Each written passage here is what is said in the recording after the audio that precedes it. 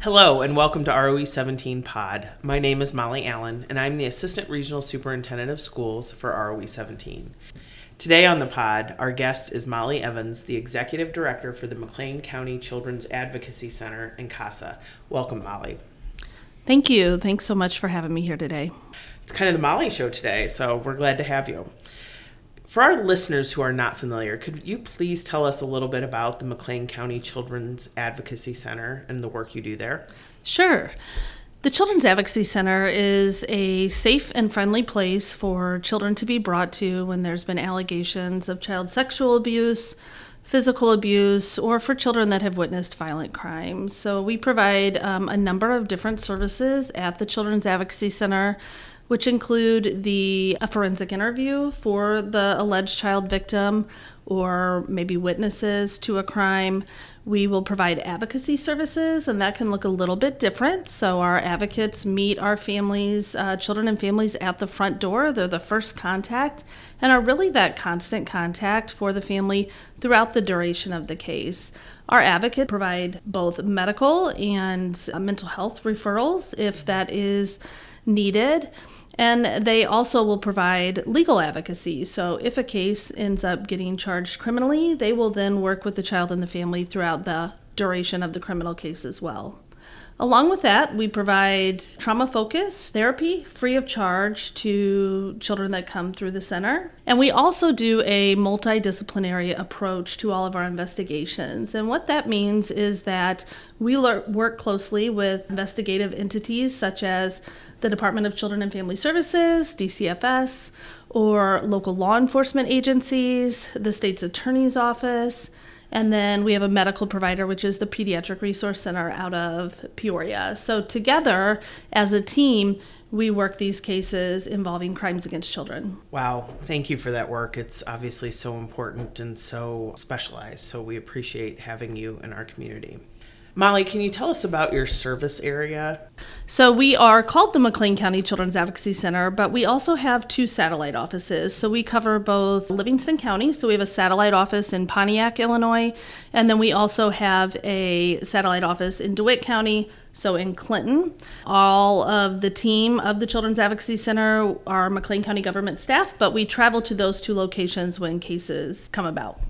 How are children referred to the Children's Advocacy Center? So children are referred to the Children's Advocacy Center through referrals with either the Department of Children and Family Services through an investigation that was generated through the Child Abuse and Neglect Hotline or through local law enforcement. A lot of our cases, we have both law enforcement and DCFS involved at the same time, and so they will make those referrals.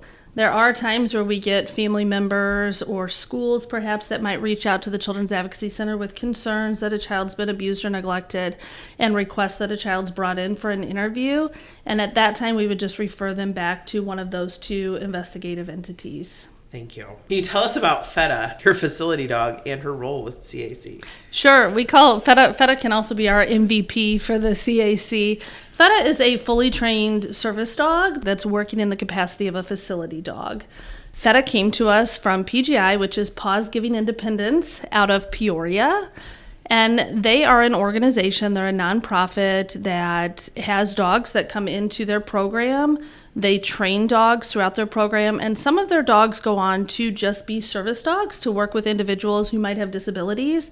And then they have another avenue of dogs that go the facility dog route. So Feta serves in multiple different capacities at our office. She just came to the CAC in May of this last year and just recently turned 2 years old. So she has been in training for the first 2 years of her life, but now is fully assigned to the McLean County Children's Advocacy Center. Feta lives with her primary handler, which is Megan Workman, who's one of our forensic interviewers. And when she's at home, she's just a family dog. When she comes to work and she puts on her vest, she knows that she does have work to do. So we're able to use Feta in forensic interviews. We will in time. We'll get to that point to where she could then serve as a comfort for children during the interview process. We use Feta before and after interviews. Maybe if kids are coming in are feeling nervous about the interview process or just uncomfortable, we might take some time and let them spend time with Feta. We also use Feta, or will be able to use Feta in the court setting. In some of our jurisdictions, she might be able to sit at a child victim's feet while they're testifying in a criminal trial, just to provide comfort to them. Or she might be used before and after the court case, just as another resource. We're constantly thinking about, at the Children's Advocacy Center, how can we make this very, very difficult situation just a little bit easier, not only on the children involved, but also the non-offending caregivers. So FEDA is great for the kids that we serve, but along with that, FEDA is great for our staff. She's great for the team at the Children's Advocacy Center, as well as our multidisciplinary team partners that are doing work out of the CAC. How can community members get involved with or support your organization? Well, one part of our mission is to protect children, and we do that through prevention-based services. So I think that is one of the biggest avenues that we would like to get the community involved, is really in the prevention of child abuse. So over the past 2 years, the Children's Advocacy Center has started a prevention-based program. So we offer, it's called Darkness to Light, Stewards of Children, which is a 2.5-hour interactive training for adults, teaching them how to recognize and respond appropriately when there's concerns of child sexual abuse. So I think that is the biggest part, is we want to do outreach, we want to get out with the community, and we really want the community to get involved in preventing child sexual abuse. Is there anything else you would like our listeners to know about your organization or the work you do?